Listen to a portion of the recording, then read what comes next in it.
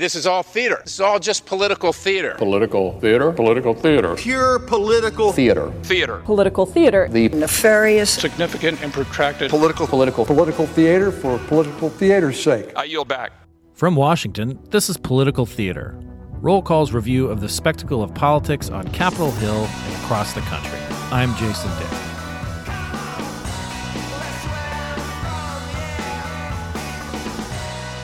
If you're feeling cranky about politics, please know this. You are not alone. Public polling shows a remarkably wide swath of Americans who have historically poor views of politics and politicians. Granted, polls are snapshots, not oil paintings, so to speak, but the body politic does seem to be in a pretty rough patch. And who better to talk about cranky things with than our friend Nathan Gonzalez, our political and campaigns analyst here at Roll Call, as well as the publisher of Inside Elections. Nathan, you're my favorite cranky person, or the favorite person to talk about cranky stuff about. At first I thought maybe I was on the wrong episode. I thought you were leading into somebody else, but I'm happy to be here as always. Happy warrior, happy political journalist is what. Yes, there are worse jobs than this, even though we all like to complain about everything. Yes, I mean it's what makes the world go round. What makes us tick. So I when I was thinking about like we're starting to see 1 year out stories about we are roughly 1 year out and a couple of days from next year's election. We've obviously been cataloging the ins and outs of who's in, who's out. Will Trump go to debates? Will Biden get a write-in campaign in New Hampshire now that Dean Phillips is up there? That kind of stuff. But I was also just thinking about how remarkably unpopular both of the most likely presidential nominees are, and also just how, when people are paying attention to the political process, just how deeply unpopular Congress and politicians are right now. And I was like, okay, these aren't just outliers. And so I started taking a look around and said, nope, this seems pretty consistent. So I want to run through some polls with you and get your sort of take on it. The first one is from Gallup, and it was just released late last week. Congress's job approval drops to 13%, lowest since 2017. The story highlights from Jeff Jones at Gallup. Approval down 4 percentage points in past month. Congressional job approval was last at 13% in 2017, as he said. Democrats' approval drops from 22% to 10%. The late John McCain said that when you reach this sort of territory, you're really just talking about friends and relatives, who approve of you. Yeah, and I think we're probably even below that. My first thought when I saw these numbers was, who are the 13% that think Congress is doing a good job? I mean, even the friends and family, I think, are a little bit fed up. Who's saying heck of a job, Congress? They look at the news there. But in all seriousness, I think it's important to remember that when Congress and approval gets this low, you have a wide variety of people disapproving of Congress for a wide variety of reasons, right? You have Republicans who disapprove of Congress because they don't think Congress is going far enough in investigating President Biden or impeaching Biden or looking into Hunter Biden, whatever it may be. You have Democrats who are frustrated with Congress. They might be frustrated with Congress because of the Republicans who are in Congress trying to do these things, or they don't think Congress is going far enough in executing legislation and moving the ball forward. So when you move forward to the next election, it's not as simple as, okay, X party is in control of Congress. People disapprove of Congress, so they're going to get thrown out, because the solution or the way to getting to a higher approval for Congress, there are lots of different people have lots of different ideas of what Congress should be doing. Right. And I think that I can't help but think also that in this particular stretch that we're in, I mean, Congress is almost designed to be a little dysfunctional. I mean, in the way that we have two branches, that one, in the Senate, there is a supermajority that's required for most, legislative efforts. And so, I mean, it's designed to sort of slow things down a little bit. And when you have split control, that obviously is enhanced because the parties have different priorities.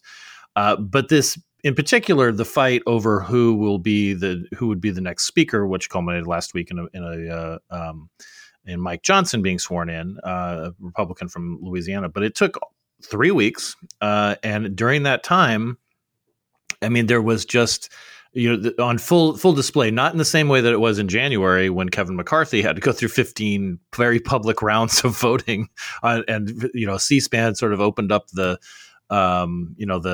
treasure chest to show, like more on the floor than they normally do. I think the Republicans learned their lesson from that, to try to shield. But we still had this, the headline every day was House fails or somebody drops out, over and over again, at the same time that there's, there are some needs to be addressed, whether it's how we're going to approach, getting an aid package to Israel or to Ukraine, or just funding the government, things like that. I mean, it seems like it's almost a perfect storm right now.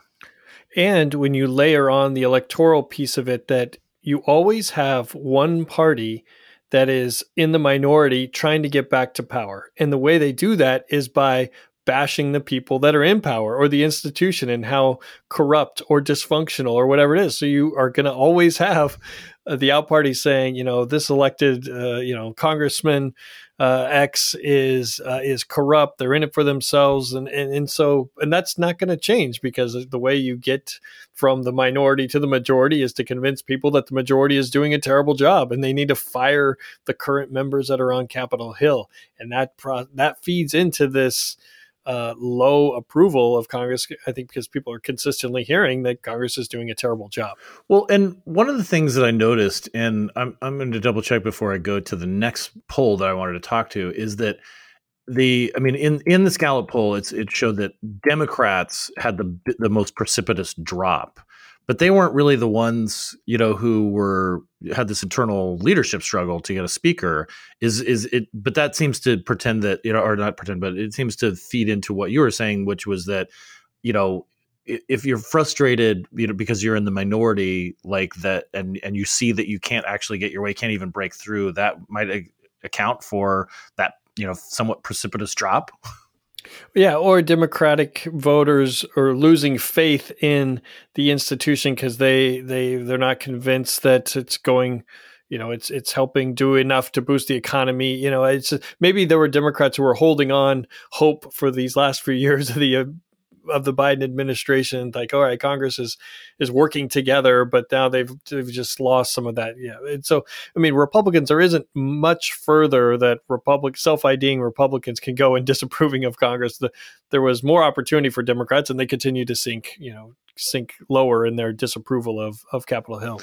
And I did double check, just because I wanted to make sure I get this right. The independents, or self-identified independents, granted, some people lean Democrat or Republican depending on their own personal choice, but independents said that they approved of Congress 19%, so they actually were higher than the overall average, which to me is perplexing, because if you're an independent and maybe you're just sort of tuning in a little bit, if what you see is this like internal fights and arguments and people calling each other names and all this kind of stuff, then it would seem that would be account for more. But apparently they like Congress just a little bit more than everybody else, or they have such a low view of government that gridlock it's encouraging that neither party can get full control and do what they want, because they don't necessarily want that. And to be fair, also, this poll, came out on October 27th, or at least the write-up did, and was conducted, as the speaker sort of fight was concluding, so that it doesn't take into account that we now have a Speaker of the House. So that could be possible that maybe there's a little bit more, of a bump, but who knows? I'm sure Congress is wildly popular now since this came out of the field. So I want to move on to another poll, which also shows reason for pessimism, I guess, if you will. That wasn't enough. No, that wasn't enough. Let's go deeper. The Pew Research Center last month, around the middle of the month in September, They had a pretty involved poll that the headline, I'll just read it: Americans' dismal views of the nation's politics. 65% say they always or often feel exhausted when thinking about politics. And I'll just read this one thing before we get into our discussion. Notably, Americans' unhappiness with politics comes at a time of historically high levels of voter turnout in national elections. The elections of 2018, 2020, and 2022 were three of the highest turnout U.S. elections of their respective types in decades. And yet, people feel exhausted by it. Is this we always I think it was a truism that we all adopted, that if only more people were involved in the process, if only more people were paying attention and voting, we would just have a healthier democracy, and it wouldn't just be governed by special interests. It wouldn't just be governed by activists. Well, now we have, again, more people participating in the political process than ever. And apparently their conclusion is this sucks. Yeah. Well, my question is, do men in this country think more about our government or the Roman Empire and the government that they had back then? I think it's encouraging, that we have this level of dissatisfaction, but a higher level of engagement in the process. And I think that feeds into the point I was trying to make earlier, that if you think the problem with the government or with Capitol Hill is the other party, then that will inspire you to come out more, to turn out and to try to invoke some sort of change. Now, one of the driving factors of that turnout in the past elections, I think, was one person, Donald J. Trump. I mean, whether you love him or hate him, he was a turnout machine. He was turning out people for him. He was turning out people against him. Yep. That wavered a little in 2022 when he wasn't on the ballot. In 2024, assuming he is the nominee again, we'll see if it has the same effect. Because there could very well be possibility for fatigue based on four sets of indictments, and a rematch that not a lot of people are excited about at the presidential level. But I don't know this. I think that I still believe, I'm Pollyannish and still believe that having more people involved is better than fewer people. So some of the highlights also from this poll, just to tamp down on that optimism a little bit. Just 4% of U.S. adults say the political system is working extremely or very well. Positive views of many governmental and political institutions are at historic lows. Just 16% of the public say they trust the federal government always or most of the time. Growing share of the public dislikes both political parties. Nearly 3 in 10, 28% express unfavorable views of both parties. Candidate choices are underwhelming, as you alluded to, with the possibility of a Trump-Biden rematch in 2024. As the presidential campaign heats up, 63% of Americans say they are dissatisfied with the candidates who have emerged so far. And this is not just relegated to just Trump and Biden. This is everybody. They don't like Nikki Haley either, apparently. Yeah, or Tim Scott, or Dean Phillips. All her fault. Yeah, or Dean Phillips, or Ron DeSantis. And then the majorities back age and term limits and eliminating the Electoral College. So apparently, when asked, what the problem is, the public is saying all of it is the problem. The parties, the government, the Electoral College. Everybody's too old. They should be term limited. I mean, it reminds me of the scene in Back to School when Rodney Dangerfield says, "Do you look at a menu and say okay?" and I there are a lot of valid concerns in there the majority of Americans have, but this also isn't in a vacuum. Like there is a lack of distrust in a lot of different institutions in our education systems, whether it be elementary, secondary, colleges, other banks. There are lots of things that people are just increasingly skeptical of, right? Anything that has the establishment or the man or whatever. I think that's only a term that Gen Xers use, but it's I guess it's not unique to Capitol Hill. One of the things that stuck out from that poll you mentioned was the support for age limits. I believe it was 79% approving for age limits, and it is hard to get that sort of bipartisan consensus on any issue, and I think that's an issue where we already have an age minimum Right. This is, Right. we have already established you have to be 25 to be in the House, 30 in the Senate, 35 to be president. So it seems natural and constitutional that we are allowed to use age as a requirement to serve. So gosh, if the parties happen to be looking for a win, a political win, then I think age limits might be a place to go. Well, and I can't help but think too that, I mean, in the most recent, set of elections, we had younger people, like winning the presidency, George W. Bush, Barack Obama, and then we slipped back into the baby boomers, we and in Biden's case, the silent generation, and it's weird because the country itself is changing. It's getting more diverse.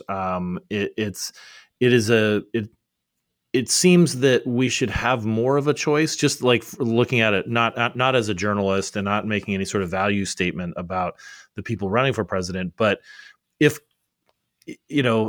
other countries, other industrialized countries seem to have younger people who are more at the prime of their careers. If you think of politics as a career, there's probably a sweet spot there, like you don't want people who are, as you said, inexperienced. There's an age, minimum, and you probably don't want people whose references are, skewed towards a time before like wide scale adoption of television.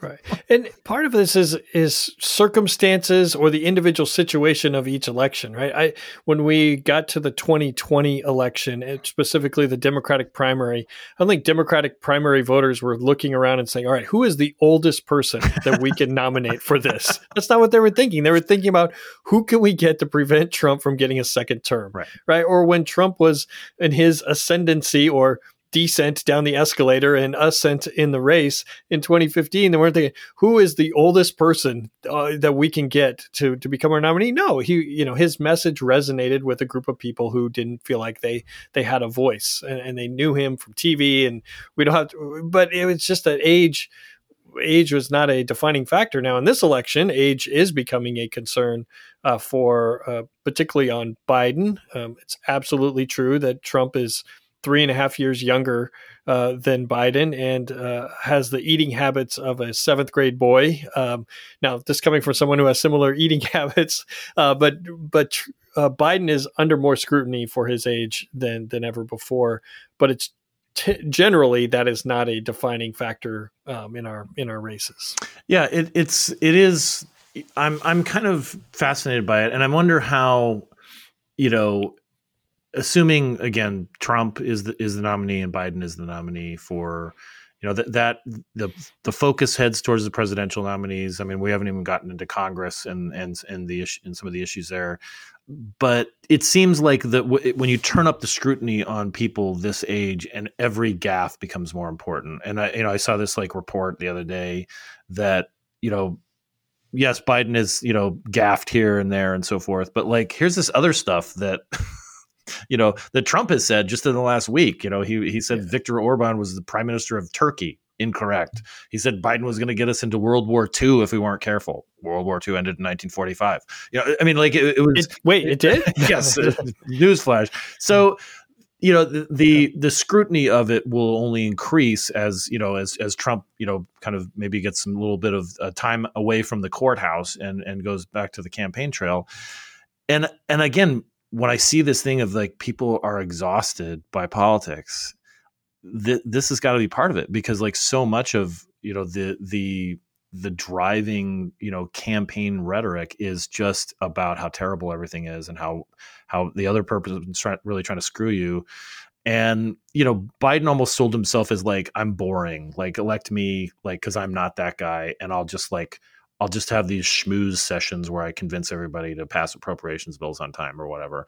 And even he's ramped up his rhetoric about Trump. And so no wonder people feel exhausted, because they're just constantly bombarded with this idea that everything is terrible. And if you don't elect me, it'll get even more terrible. Right. There are two different standards. I mean, Trump is benefiting from a track record of sometimes saying things that don't make sense, or at least tangents, right? If President Biden had a press conference today and he started talking about water pressure in shower heads and stuff, people would think he was off his rocker. If Trump does that, they're like, oh yeah, that's just something Trump does. He likes to talk about water pressure in certain scenes. So there are different things. But on a more serious note, I think cases like what Senator Mitch McConnell, what happened to him now, two different press conferences where he froze for a period of time, I would say kind of scary incidents. I think that hurts someone like Biden because people have seen in front of their eyes what could happen to an aging politician. Now, Biden has not had those episodes, but I think it filters into everyone's psyche because it's so public, it gets so much attention, and it's all political. Right. Next poll that I want to talk about comes from News Nation. And is this more pessimistic, Jason? Are we going to keep going? It's just going to keep getting darker. Although the numbers actually are going down, like they're not 70% or more, or 93%, or 87%. Hit me with yes. It. Here we go. Most Americans still think the country is on the wrong track poll. So about 63% of people in News Nation DD poll say U.S. going in the wrong direction. Poll also showed inflation is a concern for majority of Americans. Respondents' answers varied somewhat based on political affiliation, party affiliation. Yes, the Republicans per the poll were most likely to see the United States as being on the wrong track, 85.6%. A fair number of Democrats, 40.9%, and 58.9% of independents thought the same thing. Largely tracking with who's in power and who's in power where. But anytime that you're an incumbent and you see the public is at 60% disapproval or thinks that the country is on the wrong path, you got to be concerned. And you have to change your election to make sure that the alternative is unacceptable. That's where, and the 2022 election was a great example of this, that a majority of voters disapproved of the job President Biden was doing. They thought the country was off on the wrong track. They were concerned about the economy. Democrats were in control of everything. And yet Democrats expanded their majority in the Senate. They lost the House, but by a more narrow margin than what was initially expected. And that's because in many key races, it became a choice. It became a choice between, do you want to continue the status quo with Democrats or do you want to elect Republicans? And voters looked at Republicans and who they nominated, and they're like, no, thanks. I'll just stick with what I have. So when we fast forward to 2024, I don't think these numbers are going to get dramatically better. People aren't going to get suddenly optimistic. And so Democrats are going to have to rely on that choice frame of the election rather than just a referendum. Because if this election is, do you think Biden's doing a good job or not? Do you think he is up for the job, up for another, can serve another 4 years? Biden's going to get smoked. Yeah. I mean, he's going to lose, but that isn't necessarily, it's not going to be that simple when we get to next November. And particularly, again, if it's Trump, because that he becomes the issue. He makes it about him. He wants it to be about him. As does his opponent. Right. And then there's also the, what seems to be one of the more defining issues. I mean, inflation obviously is got to be one of the biggest drivers of disapproval for, people thinking that the country's on the wrong track and disapproval of Biden. I mean, whoever is president gets credit for the economy or blame for the economy, depending where you're at. But then there's abortion rights. And that has time and time again shown that it has a lot of efficacy in elections, whether they're in Kentucky or Kansas or wherever. And with it just becoming the picture become clear what the post-Dobbs decision life is like. This is the framing reference that Democrats are making over and over again. So it's almost like inflation, corruption, for Republicans, and abortion rights and Trump for Democrats, which gets you into the exhaustion phase of this again. Right. And you overlay security issues, the southern border, urban crime, which isn't specifically related to Capitol Hill, but it's all just about dysfunction.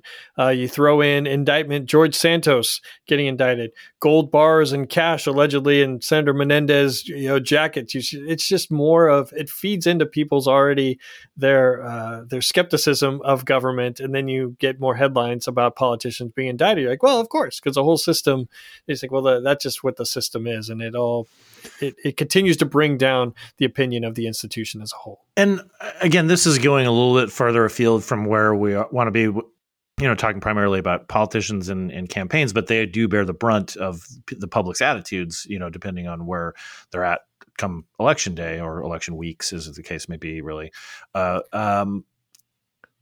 It seems like we just get more good news about the economy. Now, inflation is still high outside of like the core of inflation, energy prices and so forth is actually going down a little, and it's just not as high as it was last year this time, for instance.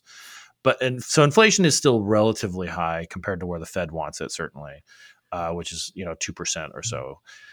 But the job market is red hot. Like GDP, they had this gargantuan number for GDP in the last quarter, 4.9. It blew analysts' expectations out of the water. And yet the attitude is this just sucks. I mean, like, life just sucks right now. And I'm struggling to figure out is like, do that many people care about like the war in Ukraine and Israel? Is that what the drag is? I mean, because that's the Ukraine war has been going on for a while, Israel not as much. Is it that, or is it just simply, like you said, like more kitchen table stuff or more closer to home? You mentioned schools. And urban crime. I mean, I think, one thing that Trump brings up a lot is the homeless, and how, I mean, particularly in larger cities, the homeless population is very visible, and it's like, there's almost this sense of like, why can't we figure this out? Why can't we figure out how to take care of people and get them off the streets and get them the help they need, or just clear them out in more rough terms? I mean, I'm just struggling to find out what, if economically seems things are good in general, like, but it is not reflected in people's attitudes. You probably should have had a psychologist on for this, but why do you think I like to talk to you so much, Nathan? I can't afford a shrink, and you can't get an appointment anyway. You're my guy. Well, you have to reevaluate some other choices in your life, Jason. I think, unfortunately, as Americans, I'm going to do broadly. As Americans, we like to focus on negative, or like to focus on problems.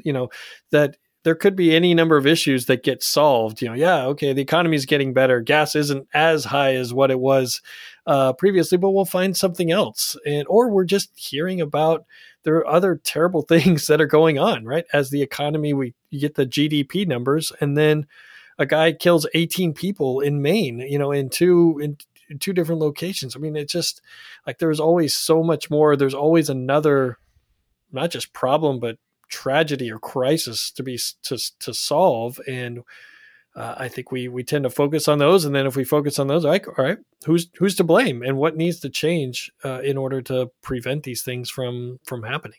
Because the alternative is just sort of despair, right? I mean, like that if you don't have somebody to blame, then it just feels hopeless. And so if you can actually blame somebody, then that becomes almost like a plan of action. Like, well, this person is to blame. I get to vote against him, or I get to vote. Or I get to donate money to so-and-so who says they're going to fight for me, or they're going to clean up the streets, or they're going to ban books, or whatever, whatever the issue is that gets somebody riled up. And an easy thing to blame. And as I walk through my answers, some people, it's like, oh, well, you mentioned news and bad news. People are hearing bad news. It's the media's fault. And I would argue that media, as creators, we are partially we are involved in that process, but the consumers of media are involved in that as well. That by clicking on stories, or with your eyeballs on TV, or switching the channel, whatever, you are making decisions. You're rewarding certain types of coverage, right? If there are two channels, and one of them is covering, unfortunately, another mass shooting in Maine, and another one is covering positive GDP news, like, which one are you going to watch, right? I mean, it's just the reality of where we're living. Yeah. Yeah, no, I mean, this goes back a long ways with me, because I remember, like when in another life when I was teaching, one of the classes I was teaching, it was English 205 at Northern Arizona University, and one of the things that we were exploring was this idea of like, is the media violent because it's because people are violent? I mean, is it a mirror on society, or is it projecting onto society? And I think that we didn't.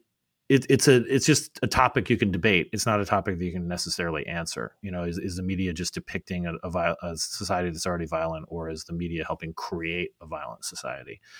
And I think that you're right. It does translate to journalism as well, which is that there wasn't a whole lot going on besides the speaker race the last month in Congress. Yeah. I mean, that doesn't mean that there weren't other issues to explore. I mean, we certainly covered, the holdup in military nominations in the Senate, the trials, the various trials of the former president, Donald Trump. I mean, there was news out there, but there's only so much opportunity. There's an opportunity cost for everything, and when you literally don't have somebody in place who's in the presidential line of succession, that will take precedence over other things. And so we couldn't not cover it, to say like, oh, we're going to cover this small business committee hearing meeting, because that'll really bump the drama over Tom Emmer, dropping out within hours of being nominated to be the speaker.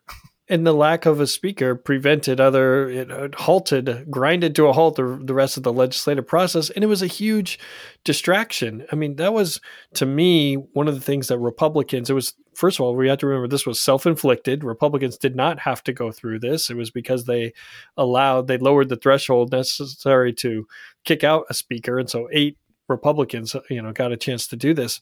But, all the focus was on Republicans, when Republicans should want this election to be about Biden, right? That is where they're going to be. And remember, they had they had just opened an impeachment inquiry into Biden, and that, no one is talking about that because it wasn't happening, and because they couldn't get their own act together and elect their own Speaker of the House. So we'll see if Republicans go through another round of this over the next 12 months, and it's another distraction, or if Johnson can keep everyone happy enough while still managing to keep the government open and handling these big issues like foreign aid. Happy may be a relative term in this case. At least preventing them from overthrowing him. I guess that counts as happy. Yeah, at a certain point, I mean, you just run out of bodies. I mean, like I think that there's got to be an understanding among some people that if not him, then who? At this point, like give him a little bit of running room. And we had been saying that for a while. When that was one of the key questions to Matt Gaetz of Florida as he started this process. People asking, well, who? And it was sort of like, he just dismissed it. But we had a real world exercise of the search for, well, who? And it took Republicans 3 weeks to get there. Well, Nathan, I appreciate you walking down this dark path with us on this. I mean, and again, I don't mean to make. Is this the last episode of Political Theater? No, I don't know. I mean, and I struggled with a little bit, but I don't mean to make light of people's very legitimate concerns. But I just did notice that, yes, this is coming up over and over again, and I think people just need to be aware that we are it seems like we're in a bit of a trough, and it was just worth discussing, but and again, there will be more polls, that come out. Soon people will be thinking about the holidays and so forth. And, but this was a good time to, I think, digest this. And so thank you. Yeah. Hey, anytime, and maybe another time it will be bright and cheery and full of baseball talk. I don't know. And yes, we'll get back to our sartorial choices when we're or the despair of the Washington Nationals. I don't know. Maybe we could go deeper and darker. But thanks again, and also, why don't you let people know about your podcast? As long as we're on, we're doing cross promoting. I know. Yeah. If you haven't already, please join us at the Inside Elections podcast on all the places where, after you've digested all of the Political Theater podcast library, we're on every place where you can get podcasts and also a video version on YouTube. But join me, my colleagues, Jacob Rubashkin and Aaron Covey, talking about largely House and Senate races and trying to bring in maybe some pop culture stuff that you wouldn't realize was connected to these races. And my takeaway from that is listen to all 300 plus episodes of Political Theater first before you listen to even your first Inside Elections one, right? That will brighten their mood about everything, and then they can just go even higher with Inside Elections podcast. Cool. And thank you again for listening out there. Please subscribe to Nathan's podcast. Please subscribe to this podcast. We'll even send you an email when it's up at the end of each week. Catch us on YouTube here. Catch us on the Roll Call website, and tell your friends and family about it. Thanks again for listening. Bye-bye.